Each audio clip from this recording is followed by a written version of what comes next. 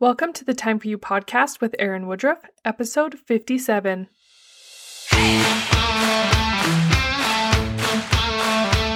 My name is Erin, and my goal is to help you find time for yourself. Life gets busy, and we tend to lose ourselves in the mix of marriage, motherhood, and everything else. Let's rediscover your passions and make some time for you.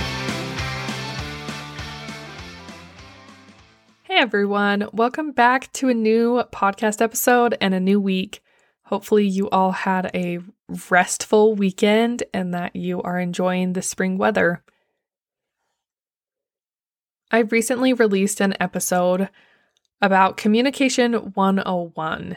And although all of the points in that episode are kind of my general guidelines of things that I follow when I'm communicating with others, the one that I promised an extra episode on and to dive deeper into was telling the whole truth, what that looks like, what that is, how do we practice it, how can it benefit our communication styles in our life and in our relationships. So even though I'll probably create another episode on each of those 8 points in that previous episode, I want to start with telling the whole truth because I think it's the one that's talked about the least and the least amount of people know about it. So first off, if you've never heard about the whole truth concept before, welcome, and hopefully I can do it justice and really help to open and expand your mind as I share this podcast with you. The whole truth is so beautiful, and it has given me a lot of permission and openness to express myself in a different way with those around me and with myself. The whole truth has so much love, vulnerability, openness, and honesty to it. In general, we have a belief that we will hurt others and ourselves when we tell the truth. And I would agree. When we tell the truth of, I don't want to come to your party, or I think those pants make you look fat, or I think you're stupid for having that political belief, that is when we fall into the trap of telling the truth and it not being delivered with love, which is what we see everywhere. The art of telling the whole truth is so much more complex and simple at the same time. I love the complexity that it offers and the simplicity because I think it's something we should all be practicing a little bit more. If you want to tell the whole truth to someone, the first thing that you have to do is to allow yourself to move into a place of love for them and for yourself. When you have heartbreaking news or a difficult conversation, or maybe a political difference or a social difference or anything, we know how to burn bridges really fast. But in fear of burning bridges, we don't say anything at all, which creates other conflict for us and for them. So being able to approach someone and maintaining love and vulnerability for you and them, that is the doorway that you need to move into a space of telling the whole truth. This will allow you to communicate with love. There are so many examples that I could share, and I'll only share a few because I want to keep this podcast relatively short. And I want to use one example from my own life when I felt really frustrated because I wasn't getting my own needs met. And what that looked like for me to have a conversation with my spouse and being able to say it in a very loving way for me and him. And I got to a place where, first of all, I recognized that he could not meet the needs that I was having. I was really wanting to have more social interactions with friends and not with him and not with family.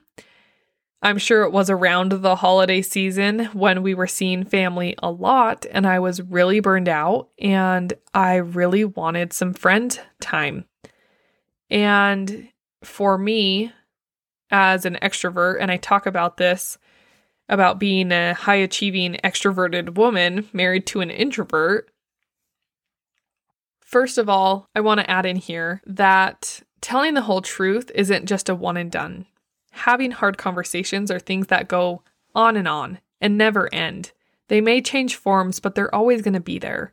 So being able to master and prepare yourself and to have hard conversations and tell the whole truth with love is a skill that I truly believe everyone should develop.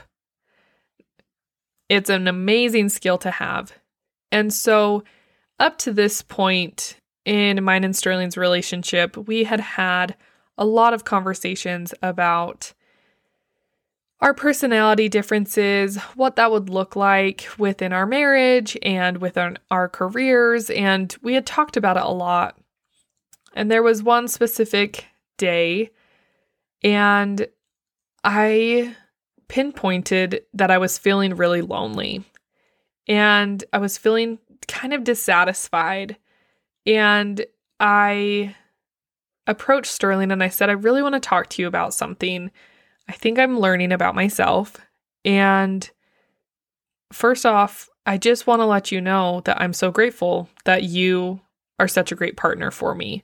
You bring a lot of balance into my life. You offer so many things that I can't offer to myself. I'm so grateful that you're willing to have hard conversations with me. And I'm sorry that if anything that I say hurts you or isn't what you want to hear necessarily, but I really want to talk to you about me being lonely. And when you can approach it this way, when you can let them know how grateful you are for them, and also acknowledge that there is still something lacking for you, first of all, they can understand that it has nothing to do with them. Even in those moments that it seems personal, keep reinforcing this idea that it is not about them. It is about you.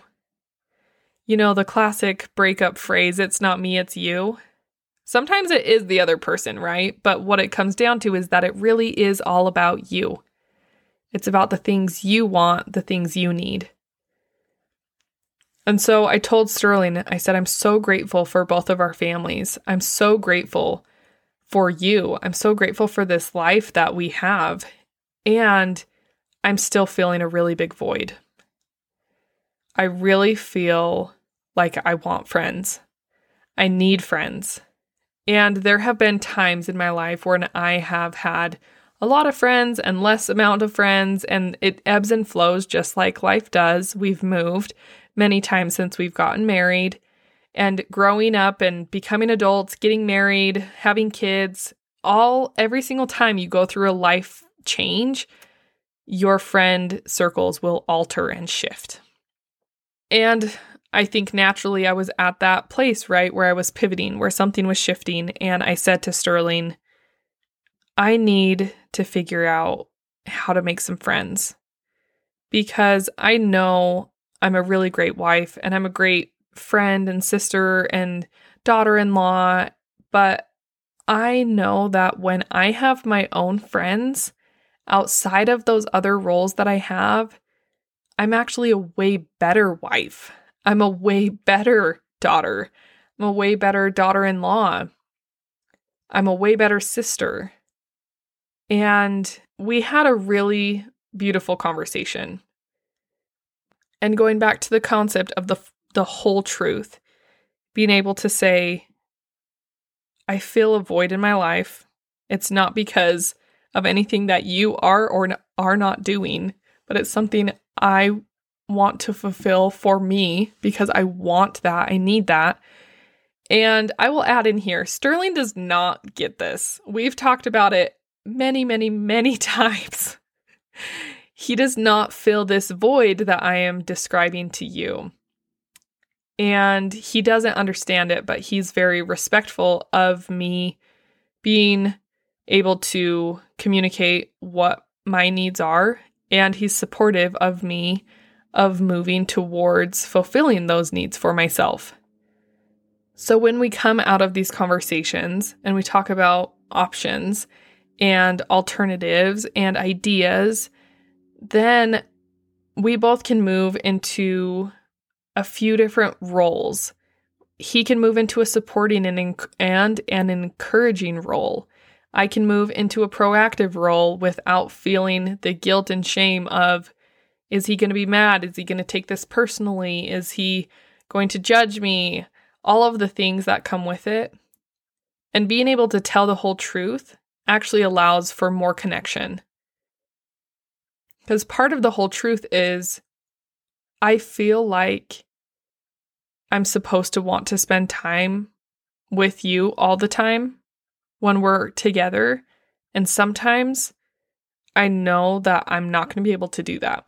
I love spending time with him, but if I don't also get the friend time, that social interaction time with my friends outside of my personal life, then I'm not as great of a wife.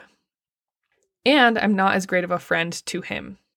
So that's one example of telling the whole truth. Another example I like to share when I'm talking about this concept of telling the whole truth is, and I don't want it to be a controversial topic, and it's less controversial than ever, but when I was first learning about the whole truth was during the pandemic and during the holidays when family gatherings were really tense, and it was really intense for some families because there were some family members that refused to come and there were some that didn't see a problem with it. And I saw a lot of people have constant conflict over the COVID opinions.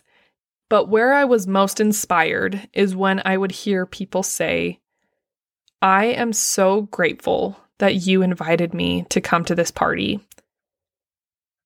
but I don't think I'm going to be able to make it this time. My anxiety with COVID has been a little bit too high, and I don't want to expose myself or my family. I know that me telling you this might be really frustrating to you, and I totally get that, but that is not my intention. My intention is not to cause any drama or frustration. My intention is not to break our relationship because I love our relationship. And I'm afraid that you're going to be really mad at me. And that's not what I'm trying to cause here. But I hope that you can respect me and my decision enough to allow me to sit this one out and allow me to take care of myself and allow me to take care of my family. And I love you and I'm totally supportive of you in what you're doing. And I hope you can be just as respectful towards me and the decisions that I want to make. When I saw people handling situations like this, I was really inspired by them. Again, it allowed for that space of love and vulnerability and openness. You're telling them, I'm afraid that you're going to be really mad at me if I don't come. That is not my intention. I don't want you to be mad at me. But if you are, it's okay. Because I'm still going to take care of myself. And I'm still going to put my health and safety and my kids at the priority. Whatever that looks like for you. And my intention with sharing this example is not to spark a dramatic COVID pandemic conversation, but just to help you see that there are alternatives to hard conversations. There are ways to tell the whole truth with love and openness and vulnerability. And I hope that you can allow the space for you in your own life to see where you can be a little bit more honest and tell the whole truth of how you're feeling. Allow yourself to step into that place of vulnerability and love. Be willing to welcome people into your experience because it might be hard and they might get upset, but can you be okay if they're upset? I hope this is a concept that can really expand and open your mind, because when you can practice it and you can lean into it and really embrace it, the options and possibilities for you are endless, and it's amazing. So I hope you can truly embrace it and practice it and see it change your life. If there's someone that you've been thinking about during this podcast, I hope you can share it with them. I hope that you can learn together how to have hard conversations and learn how to tell the whole truth. Please share it with them, and I hope this conversation will spark one for you for the better. I can't wait to hear how it goes. Jump over to Instagram, Erin Woodruff Coaching, and message me there. Let me know what questions you have. Let me know your scenarios. Let me know the things you're struggling with, because I want to be here to help you navigate through telling the whole truth, because it can truly be an amazing tool for you to have. Thank you so much for listening. Have a great week.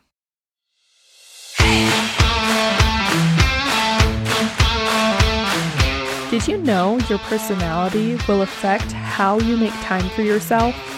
I've created a free quiz for you to take to see where you fall on the introvert-extrovert spectrum. Go to erinwoodruffcoaching.com and take the quiz today.